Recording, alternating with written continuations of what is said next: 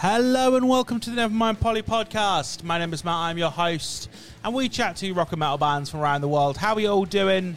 How are you all living? I hope you're all well, wherever you listen to the show. We appreciate you for checking out this episode of the show. This week, or this time around, I've got Lake Malice. I sat down with Alice and Blake, who make up Lake Malice, for a chat about everything that's been going on the last couple of years, because this band started back in 2021 and they have been blowing the fuck up. They are absolutely outrageous live, such good songs, and this is a killer conversation. I want to do a massive shout out to Blake and to Alice for being super honest, super open with this conversation, and for giving me their time. I want to do a massive shout out to the lovely Sarah over at Major PR for sorting this one out for us. And if you're still unaware of who Lake Malice are, right, pause this very podcast and go and listen to Lake Malice, because they are fucking outrageous. But better still, if you are heading to Download Festival in a couple of days' time, head over to the Dogtooth stage on Saturday and go and check out Lake Malice. Because yeah, you've got Metallica this year. Yeah, you've got Bring Me the Horizon, Slipknot, and all the other fucking bands that are playing. But you've got Lake Malice. And that's what you fucking need at this festival. So go and check them out. They're fucking wicked. They have also been on tour recently with Yakovi, Enter Shikari, Bollywood, Hacktivist, Modern Era, Death Blooms. We talk about all of that good stuff in this conversation. It's a great chat. And we talk about the early origins of the band. We talk about their dream rider, as we do in every podcast. It's a great little podcast. And I thank you guys for listening. And I thank Lake Malice for being involved with this one. If you are in a band, if you want to come on the show, hit me up on Instagram. It's Nevermind Polly Podcast. I promise I will try and get you on the show. I'll try and get, I'll at least engage in conversation with you, because I love supporting the underground as much as I love having these massive, big bands on as well, because both need a push. And I'm just really pleased I get to do this podcast for you guys to love and enjoy.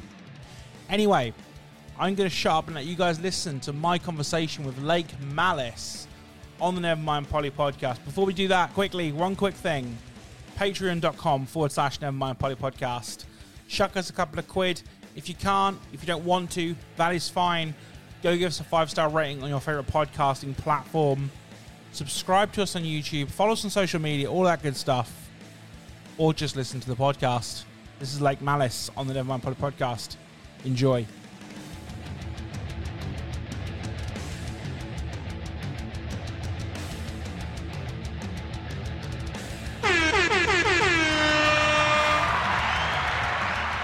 Hi guys, welcome back to the Nevermind Polly podcast. My name is Matt, I'm your host, and we chat to rock and metal bands from around the world. And it is my absolute pleasure to have on one of my new favourite bands. I've got Alice and Blake of the band Lake Malice. How are we doing? How's things?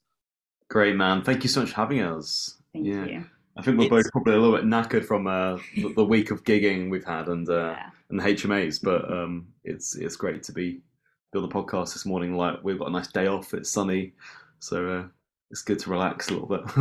Absolutely. I was about to say, we'll kick off there, I guess. So obviously you've had a bit of a chaotic week. I went to go and see you guys a couple of nights ago at Yakovi down in Norwich, which was fucking excellent.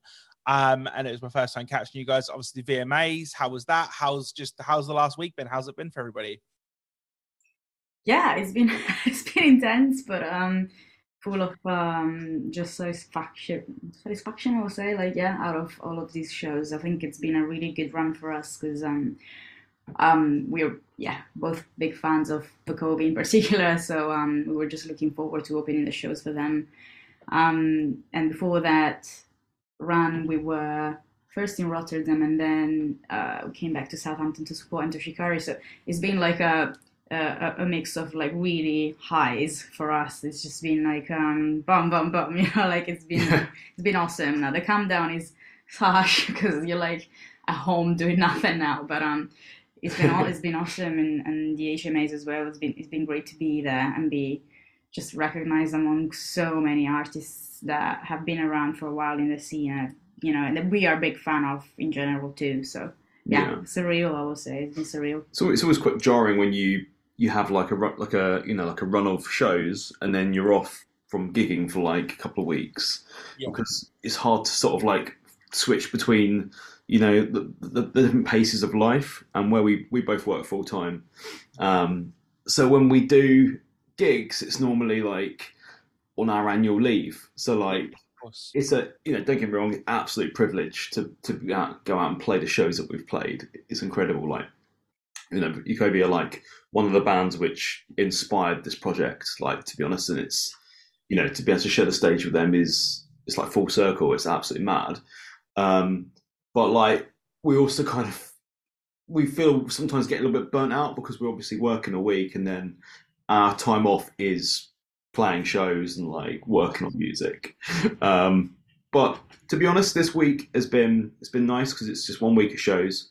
Whereas like before we did like before this, our last run was like a month long. We went out to the EU of Bloodywood, in the UK as well. You know, so like that was quite intense, and then obviously it was straight back to work. Whereas this, it's like it was like, it's nice that we've got this bank holiday, I guess, as well. We can have a little rest, and yeah, it wasn't too taxing, but it was like it was intense. It was intense, but it was like it's so much fun, so much fun. Absolutely, and that's the thing as well. Like it's just like. I guess the 30 minutes to 40 minutes to an hour, however long you have on stage, is the bit that you all thrive for. It's all the stuff all around it that is the quote unquote ball ache, to put it like a British person. You know, it's the loading of gear. It's doing all the other bits that come around with it. I wanted to kind of turn the dial back slightly to kind of when you guys were younger, right? Because I think it's really interesting to find out where people have come from to get to where they are today. So I wanted to kind of start by, what was your kind of your musical upbringing in terms of family life? Were you guys, is it musical households? What was kind of going on in terms of growing up in terms of music? Yeah. I don't know if I would call it musical household, but you know, we had a CD player and we had CDs. And my mom was a big fan of, what was she listening to? The Cure. She was a big fan of Massive Attack. So yeah, I mean, it's been, I wouldn't say musical household as a, you know, kind of term, but definitely there's been some influences. It's mostly come from me, though. I will say, like, it's not something that the family kind of encouraged much. Yeah. Your mum was a singer, though, no? No. Where did they get that from? Oh, no, your uncle. Oh, though, yeah, was a drummer. Yeah, some relatives. You got like a relatively musical. Yeah, there's part of the family, definitely. Yeah, I forgot about that. Yeah. I did have an uncle down south. Oh, sorry, because I'm from Italy, so like part of my family was based in the north, and part of it was based in Rome. And the Rome side of the family was, we have a few singers in there. And the uncle who played the drum, he passed away a few years back. Bless him, but he was doing Ennio Morricone soundtracks. So he was playing drums for Ennio Morricone, and Italian TV, and so he was a big jazz player. So yeah, maybe that was a bit, Of course, that makes perfect sense. How about you? Yes, I mean my family wasn't like musical really, but like my mum kind of was like, when she was younger, she was like punk, so she was like part of that culture. Yeah. So she's kind of a little bit, you know, like rebellious, I guess. Like, and when I was growing up, she used to play a lot of music. And my dad, he was like similar sort of background and even more rebellious, to be honest with you. But yeah, he was like, he got me into like kind of rock and roll. Basically, he used to listen to a lot of like sort of old school rock and roll. So there was always like lots of music being played in my household. But like it wasn't really until I was put onto a band called Green Day, like and I think that came from my mum, to be honest with you. She was a huge fan of them, and then she like took me to see some shows. And this was like, I was so young at the time, I was probably like 10 or something like that, or maybe a little bit older than that. But yeah, she took me to like some big shows, and like it was mind blowing. You know, such a sensory overload. You know, that young, and you go to like an arena concert. And it was such a easy like sort of gateway to getting into music with a band like Green Day, because it's so catchy. It's got that sort of like that there's that flair of like rebellion there, and sort of like, you know, angst. And I kind of like found it quite easy to just pick up a guitar and start learning their music, because it was quite simple as well. Yeah. So guitar driven as well. So yeah, I found my way into it from that angle. But yeah, I mean, thinking back, I think it was probably having so much music played in my household that kind of gave me that appetite for it. But it's weird, isn't it? Like, it's hard to like pinpoint the moment when you go, yeah, I'm gonna like I've decided I'm gonna have a really like frustratingly, difficult life for myself and try and be a musician rather than just pick a normal job. Like, I don't know when that moment actually fully clicked for me, but yeah. I can totally relate to the Green Day things. I remember I was clear as day. I was about 13, 14, and my mum went to I think it was probably like a charity shop or something, and just bought home American Idiot by Green Day. It was like, oh, your dad doesn't want this CD. Do you want it? And I took it upstairs, and the rest is history. And I fell down the rabbit hole that is rock and metal and all the rest of it. And yeah, the next thing I know, I'm listening to Cannibal Corpse and all the rest of it. Escalated quickly. What the thing is I always like to ask that question because people automatically assume that like heavy bands just automatically fall into Cannibal Corpse, and it doesn't happen that way. Like, and I always use Cannibal Corpse as the poster child. It's like it doesn't happen that way. It always starts from somewhere. So that's really cool. I wanted to ask, obviously, Blake, you've kind of answered that question, but Alice, do you remember the first CD that you bought with your own money? I bought 2 CDs at the same time. It was Materia. How do you pronounce it? Was it Meteora? Yeah, Meteora. I call it, from Linkin Park. Amazing. And Script from Christina Aguilera. So I was like, yeah. Incredible. Nice. Yes. Two very good records. So that's fair. That's legit. I love that. Good times. Yeah, definitely. That's amazing. Yeah. Wow. Yeah. I was not okay. I had bad days and good days. I think that set the tone for like the rest of your musical sort of life, there, hasn't it? Because you've got new metal and pop, and like that's exactly like what you're doing right now. Or 13 back then, so I was definitely like kind of just a victim, not victim, but in a good way, a good victim of MTV. Like I was just kind of just absorbing all of that, and that was the main way to find music. But then was that to me. So like like back in those days, that they were the curators, weren't they, of young people's music tastes, because it was your outlet for for culture and for trending stuff in that genre. And I remember similar experience. Like obviously I got into Green Day through my parents, but I don't remember buying a Green Day CD. I don't think, because obviously like at that point it was like must have been one. It wasn't my music taste necessarily, but no, because I think the first time I actually went and bought my own CD, it was probably Linkin Park. To be honest, it was probably Hybrid Theory, because I just remember getting home with like the CD and sitting there and reading all the lyrics. Yeah, I was reading through the booklet. I do miss those days of like putting the CD in and just having like the lyric book, the inlay. I was doing it at school during lunch, like when my friends were playing and having fun. I was there like in a corner with like headphones. I was like going through they would take the piss out of me all the time. Yeah. I love that, and that's the thing as well. Like obviously, growing up, like you say, MTV kind of was the tastemaker, and then it sort of fell as you go a little bit older towards like Krang, Metal Hammer, who still have a place in terms of cover features and things like that. And nowadays it's obviously Spotify, and Spotify can be a really daunting thing because you can go on the playlist and find whatever you want, but sometimes I look at it and go, what do I want to listen to? And I just end up reverting back to the same stuff. I always try and advocate for listening to new stuff, but it's so difficult to be like, let's put on Iron Maiden's greatest hits again, or whatever it may be, whatever band me too. you fall to. But you guys are kind of a success story, I'm going to call it, out of kind of the Spotify generation, and kind of I'm going to lump you kind of guys in with the COVID bands, in the sense you blew up because of COVID, not because of COVID, but like during that time, if that makes sense. Yeah. And how did that all kind of come about, and how did that feel for you guys being in the eye of the storm and such? Well, I mean, we met during that period, so we met during lockdown.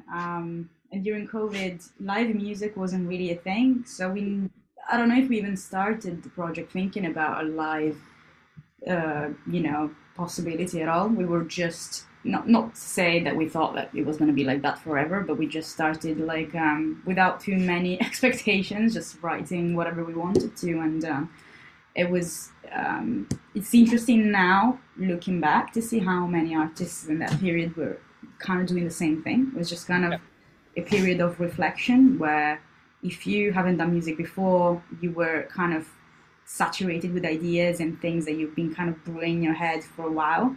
And for others, maybe, it was a period to kind of stop and think, okay, what do we do now? So like, I think overall for both artists that were there before and for us that were kind of, were born in that period, it was really a creative period, definitely. Yeah, I think it was a really interesting period because where everyone was kind of forced into having this, pause on life, as like an aspiring musician at that point, it enabled you to sort of be quite introspective of what you actually want to do, and I think you see that thinking pattern across a lot of people just in general, right? Because like you heard about people changing careers, changing location where they live, so I think it was probably a bit of that in terms of my musical aspirations as well, because. And like you mentioned, Spotify right now is pretty much a tastemaker, isn't it, for the generation of music listeners growing up? And they were responsible for me discovering loads of bands during that time, which I absolutely adore, and we've since gone on to share the stage with, which is still blows my mind when I think about that. Like bands like Bacovium, Wargasm, like they I really started getting into them during that lockdown sort of period, and it was quite. It was quite just by chance, I think, that we ended up meeting each other on through a Facebook group, and just I think we're both probably going through the same sort of revelation of I want to do something. I feel inspired by what's going on. I've got time now to think about this deeply and figure out what it's going to be. And I don't know if that would have happened if we weren't in a lockdown. Because you have. So it's hard to say. Obviously, there's a lot. You take so many distractions that you normally face in everyday life were removed, weren't they? Because it was just at home. There's nothing to do. It's an unprecedented thing, which hopefully the human race will never have to go through again. Of being not allowed to do anything. And I've always said, if you put a creative person into a box or into a corner or back into, they're gonna sidestep you. They're gonna go underneath you. They're gonna figure out a way of getting out of that situation, because that's what creative people do. I started this podcast. You guys started the band and things. And those other people change jobs, like you say. It makes perfect sense. I wanted to talk about the first song that I discovered you guys on, which is Magic Square, because how much fun was that song to record for the music video? Because you look like a fucking whale of a time. Great music video. And I wanted to kind of touch on the horror aspect, the B-movie horror aspect of it, because it's wicked. I love it. Thank you so much, man. It was hard work, wasn't it? Yeah. Because we I think when you shoot a video like that, you have to remember that you're limited by basically such a low budget. You got one camera, you got a cameraman who is also kind of the director / the band sort of directing it, and in our circumstance we had very limited time, and you rented an Airbnb in the middle of, what was it? Was it it was I think it was Surrey, somewhere like that. Yeah, something Surrey. Airbnb. We asked the owners, can we shoot a music video there? Yeah, they didn't know we were going to do that though, I think. And they were going to blood. And finding the props was interesting as well.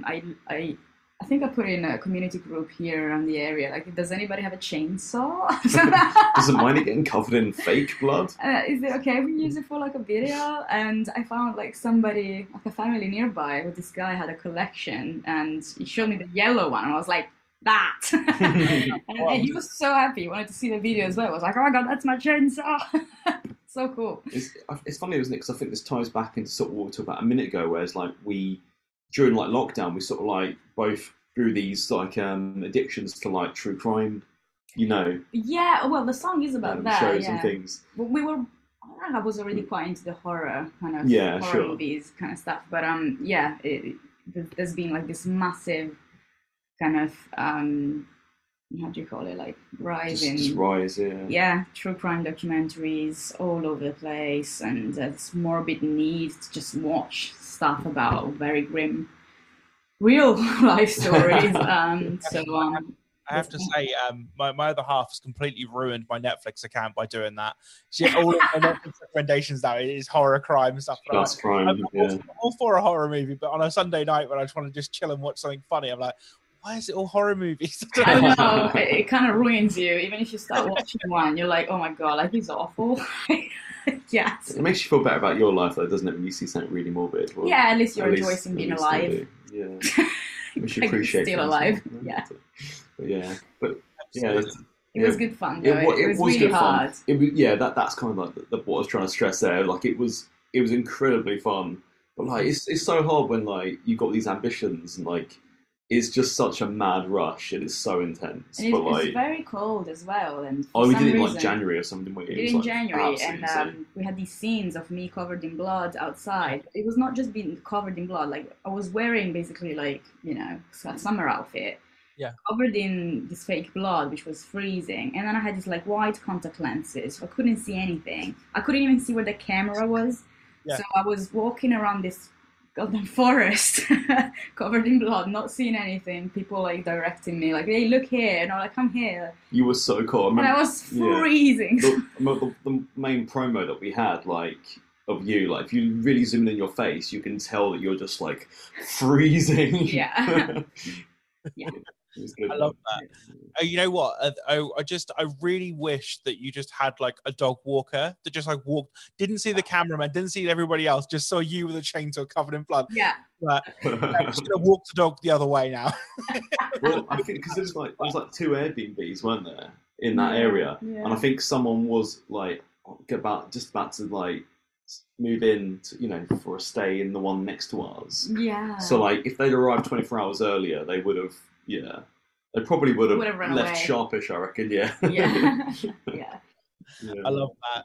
Obviously, the last week or so, as we've touched upon, has been pretty crazy for you guys. You've had a pretty crazy last year or so in terms of touring and things like that. Do you have a favourite live moment that sticks out for you guys, where you've been on stage and you've looked at the crowd and gone, "Fucking hell, this is happening! Like, someone pinch me." Oh my god, there's been so many. I think we've been spoiled. Matt. We're like. It's all a blur, isn't it? We've played the amount of like shows that we've played, which have just been like sold out and in rooms that are like bigger capacities than I'd ever expect. Oh, Bath with Vocoli. Well, that's quite recent. Yeah, that was like. Oh yeah, that's super recent. Sorry, I saw the social media for that. It looked really good. Yeah, people in Bath are feral. Like what the animals? hell? What's in the water in Bath? Honestly, like Bath water. But before then, I think it's like a really good one was Frankfurt with Bloodywood. I think that was good, wasn't it? Yeah, it's really good. So, yeah, like the venues we played at with Bloodywood in the EU were like some of them was mind blowing. They were huge, like for us because we only started the project a couple of years ago, and we weren't expecting to play shows like this at all, And like these were like sold out crowds, and they're just filling these huge like. 1,000 cap rooms and unbelievable. I think we found like a lot of the EU crowds are so up for it as well. Like you tell them to like a mosh or jump around or whatever, or clap along, and everyone does it. Like they are so involved, So they're receptive. Yeah, you look up and you see everyone like just jumping around and like having a great time. It's like. It is mind-blowing when you see that. And then you play some of the other UK shows where people love it, but they're not quite as like willing to show it. It's very different in the UK. Because European shows are a little later in the day. Oh, maybe, yeah. I don't know. Everything's earlier. Do you think maybe it's because, like, if you say like a London show, London is so saturated in terms of a market for different shows and things. People can go to any show they want, any time of the, like any evening and things. Whereas EU might have like the one show a month that comes through their town, and they're like, the one metal show of the year, like, or whatever. Do you know what I mean? It could be, yeah. I don't know, because like London is another exception though, because London is always great. London's great. It's a nice map. Brighton is a little less. It's what you said, I would apply that to Brighton. Like, it's a bit not. Yeah. But London, oh my god, always like. But yeah, you could be. Brighton need to step it up next time we play here. Yeah. I want to see them go. We need it to step up. I don't know what we need to do in order for them to move. Like, I don't know. Do you think it's perhaps, I'm going to say this so you don't have to, maybe people of Brighton are a little bit too cool for school, if you know what I mean? That might be it. They're a bit too kind of like, if you were a prog band, they'd be stroking their chin. Do you know what I mean? Like, Yes, yeah. Could be that. I think it could be that, yeah. I agree. Yeah, it could be. Nice. I want just talk me through like the sort of hour before stage. What's going through your head? How are you feeling? What do you have any kind of warm ups you do? Do you have any like kind of put your hands in the middle, like that kind of thing? Because I know some bands have like shots of Red Bull before they go on stage. Do you guys have anything like that at all? Or I'm quite like square kind of thinking. I'm quite square. Magic square. I become a square. I am a magic square. What's it mean? I do an hour. I don't know. Square thinking. Isn't that a thing in English? Like very straight. No. Like basic. I'm gonna go with you, Alice. You've got me somewhere on the line. I just kind of know. Square. So usually like I just listen to like some warm up, and I do it for an hour before the show. So an hour before the show, I'll be in the backstage, or if the backstage is a shared area, usually I just go alone somewhere else, and and just follow through the whole warm up until right before the show. And I drink water. I'll chew a bit of a vocal zone sometimes just to make sure that it's kind of getting the throat like kind of ready. But I used to do like shorter warm ups, but now just to be sure, I go like very light, but still more like kind of longer sessions. I prefer that because I just don't know whether I can reach certain ranges otherwise. So it's yeah, that makes sense. Yeah, I sometimes like the show like the stage. Don't go on the other podcast. There we go. Sorry. Yeah, like sometimes the stage times like creep up on you real fast, because if you're like the opening band, the time between finishing soundcheck and being on stage can sometimes just like go so quick. So you're like rushing to get changed if you're not really changed, and like rushing to get your in-ears on, so like that's all ready to go. And then like for me, I'm like I kind of like double check. I'm not very good at just like walking away from the stage and just coming back at stage time. I kind of like to go down and just like double check that everything's in place, and that I'm quite a little bit of a panicker, I think, in that sense. But other than that, I just pace around the room in a very anxious way, and I try to like warm up, because like I think our performances are quite intense. Like we try to at least give it like 110%. So like going from like a day of just like waiting around to that, you need to do a bit of like cardio, I think, to get you psyched up.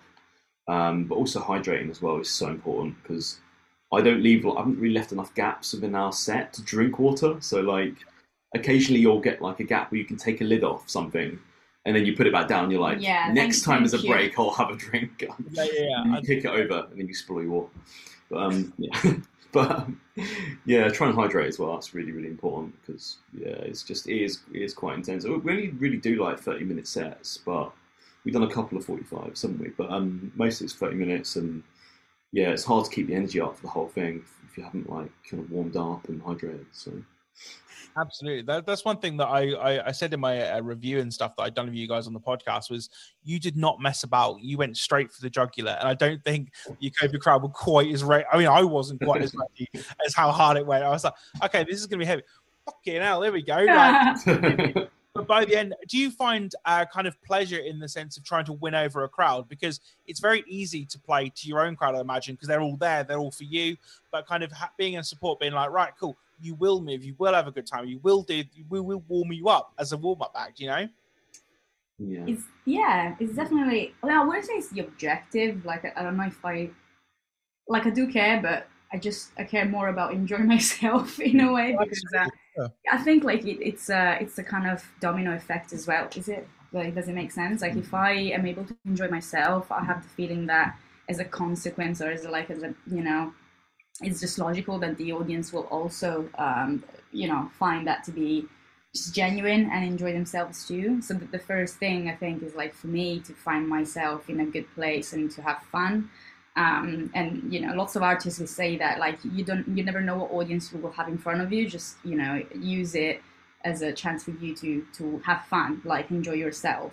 And then obviously if they are responsive and receptive, then it's even better because it's an exchange of energy. But again, it should come natural, I think. Like, yeah, it's the right place, the right audience. Like, it's tough if you kind of base your enjoyment off of like the crowd's enjoyment, which sometimes can happen a little bit if you're not careful. You kind of like get stuck in your head a little bit about what's happening on stage, because I don't know, maybe like the sound isn't quite right in your head, like, or you're feeling like a disconnect. It can kind of like limit your enjoyment of it. So like, I do try to just go up and just not think about that too much, and just go, right, I'm gonna let out everything I've got in terms of like my let all the steam, like just kind of enjoy the moment, I guess, and just give like the best performance I think I could possibly give. And then if it connects, it's great. If it doesn't, that's fine. Often, like, even when you think it's been a bad show, like, I'll go and talk to Alicia and she'll be like, "Oh, that was so good. We had so many compliments." Like, or like, you'll have loads of people come up to you after the show and tell you that they really enjoyed it, and you're like, "Really? Did you?" Like, and like, because you just get in these like weird, I think, internal like battles over things. Maybe you mess up like a riff or something, and then that ruins your whole gig or whatever. Like, but no one notices, at the end of the day. So, absolutely. Absolutely. I've got a couple of kind of questions for you guys before I let you on your way on this Bank Holiday Monday. And I do appreciate it. It's a Bank Holiday Monday. But one first of which is, and you kind of, if you go with this a little bit, it works a lot better for everybody, right? So I'm giving you the option to play your dream bill, right? So Lake Malice has to play on the bill, but you can be top, you can be middle, you can be open. But who are you having as the other two bands? And you can have it in any order. The only rule is they have to be active today as a band. Cool. Sweet. I know two artists immediately that I'd want on the bill. I reckon they're probably the same artists. Mine is quite impossible, I think. Like, oh, really? Yeah. Go ahead. What would be Grimes? Like, I was going to say that, but it doesn't. You're going to say Grimes? I was going to say Grimes because they don't play live much. But like, I'd love to support. Yeah, us as an opener and have like Grimes. Maybe makes no sense as a lineup, but I would love that. I feel like we could go on after Grimes. Yeah. After Grimes, yeah. Oh yeah, sure, yeah. I mean, we've had people say that they want Metallica opening, so it's like I say, your dream thing. So however you want. I was going to be my other band, obviously. I need a bigger ego for that. I can't. Yeah. No. Metallica are like my favorite band growing up. They were the band which like really like put me onto music, I think, as like a But that said, I wouldn't want to play a show with them. Yeah, no, it wouldn't work at all. Sense. Definitely wouldn't want to play a show. But we get to open for them in download though, so on the same day. So that's pretty cool. Open for them. Yeah, open for them in a very loose term. On a different stage, but open for them. Yeah. On the same day, you open for them. I'm taking it. That's it. Yeah. We're support. I like support. What were you saying? The other artists? Charlie XCX. That's my artist. You can't steal Charlie from me. Well, you should have said it. All right, I'll pick someone else. It'd be so cool. Charlie. Yeah. It also would make no sense as a show, but I would love that. It would be sick. Yeah. Come on, it'd be sick. Like, Charlie's heavy. Yeah, she is. Yeah. Yeah. Who else? Spirit Box.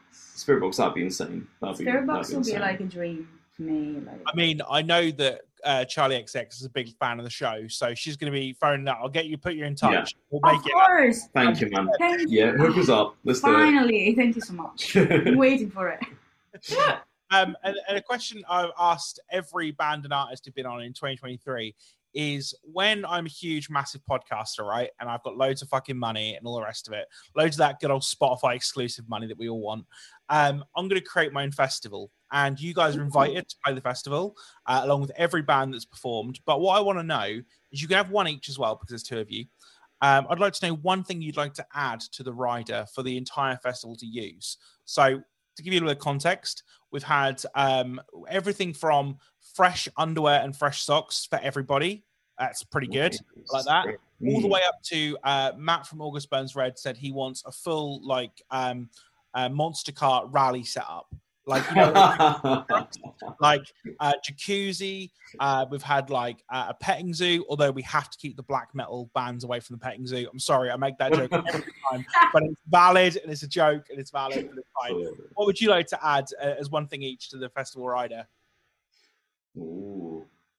Oh my god, okay, it's gonna be like a crazy thing, right? Because if I say bottle of wine, it's gonna be so boring. Yeah, there's nothing like talk me through your wine. If you're going wine, well, if I do have the choice, and if I can actually be fussy, like I will go with like a very specific wine that is like from my home kind of region. Wow. And I can never find it anywhere. There's one shop in Brighton that sells it. I don't know if there's anybody else that does it, but it's called Bonarda. It's a type of wine, but the one I like is called Bonarda, and it's like a fizzy red wine.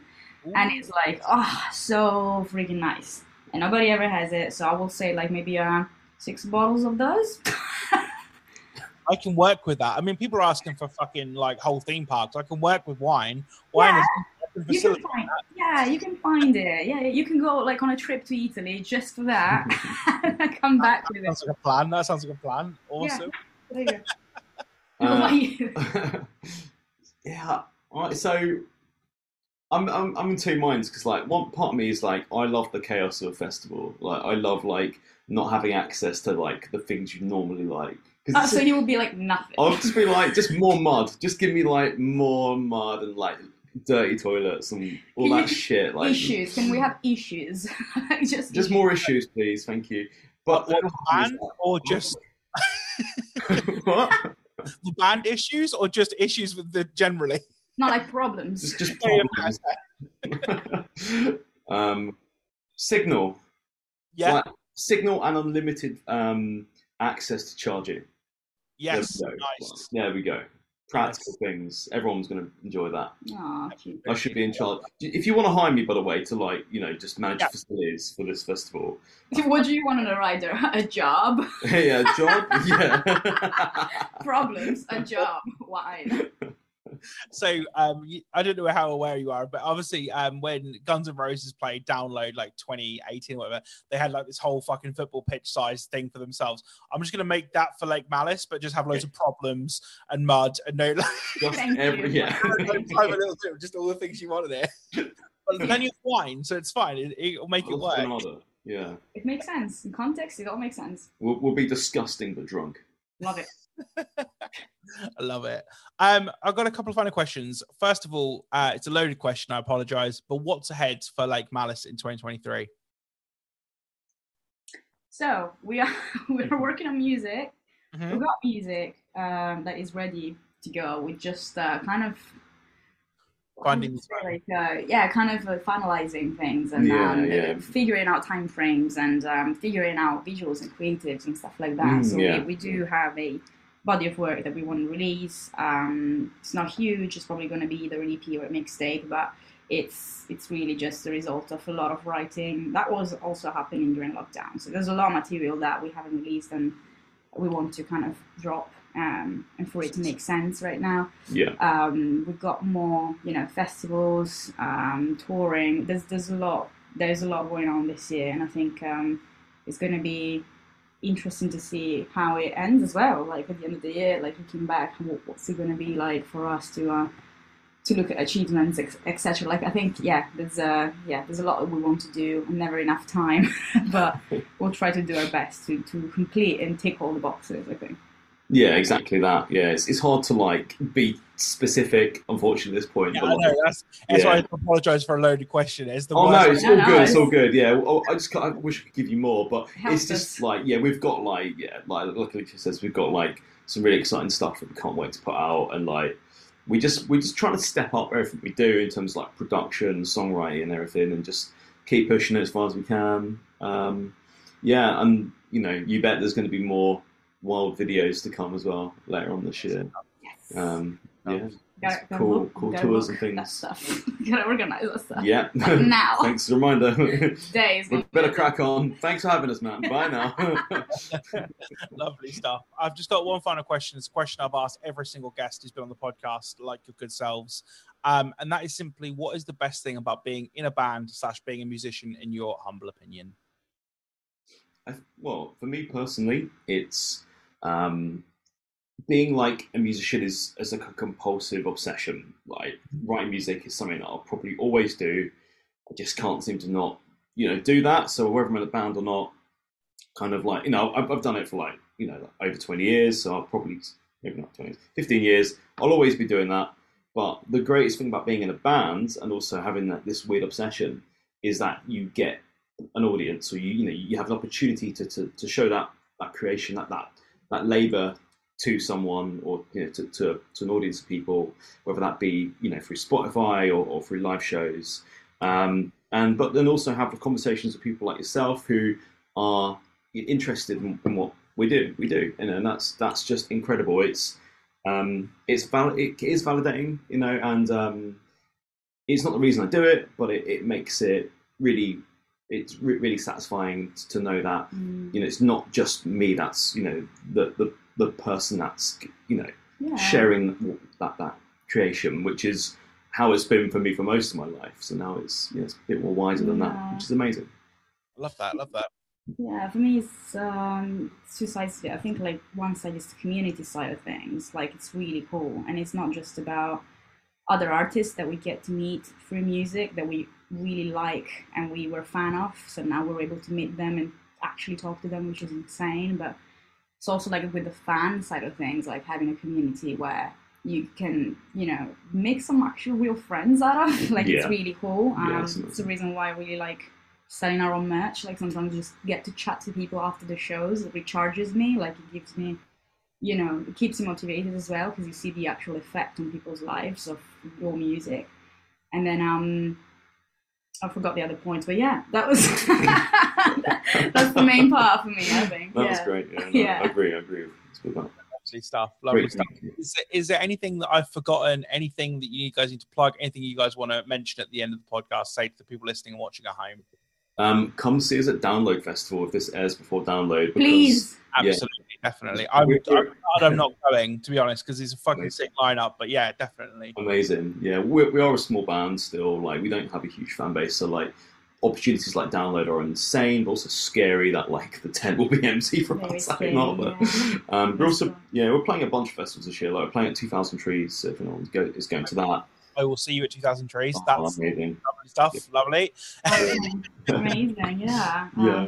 Then there's Burn It Down, Raider Festival. Yeah, we're on tour with Vended as well, in June. The Stream Bloodbath from your single as well. And come join our Discord as well if you like. Oh yeah, join the Discord. If you like making ridiculous memes using AI and things like that, and just stupid like banter, then just come and join our Discord. The link is on our. It's a weird but friendly place. The Instagram bio, we have a link to join it, so just go ahead and do it. Lovely stuff. And as I say, I will hopefully no doubt see you at 2,000 Trees. And as I say to all the bands, or the majority of the bands at least, who come on the podcast, time is money and everything else. So I will buy you a beverage of your choice as a thank you for coming on, because thank you. It's been great fun. And yeah, it's been a real pleasure. And I hope everything happens successfully at Download. I hope you have a fucking wicked time, and we'll catch up with you very soon. Lovely to be on the podcast, Matt. Thanks for having us, man. Peace out, everybody. See you soon. Take care. Bye.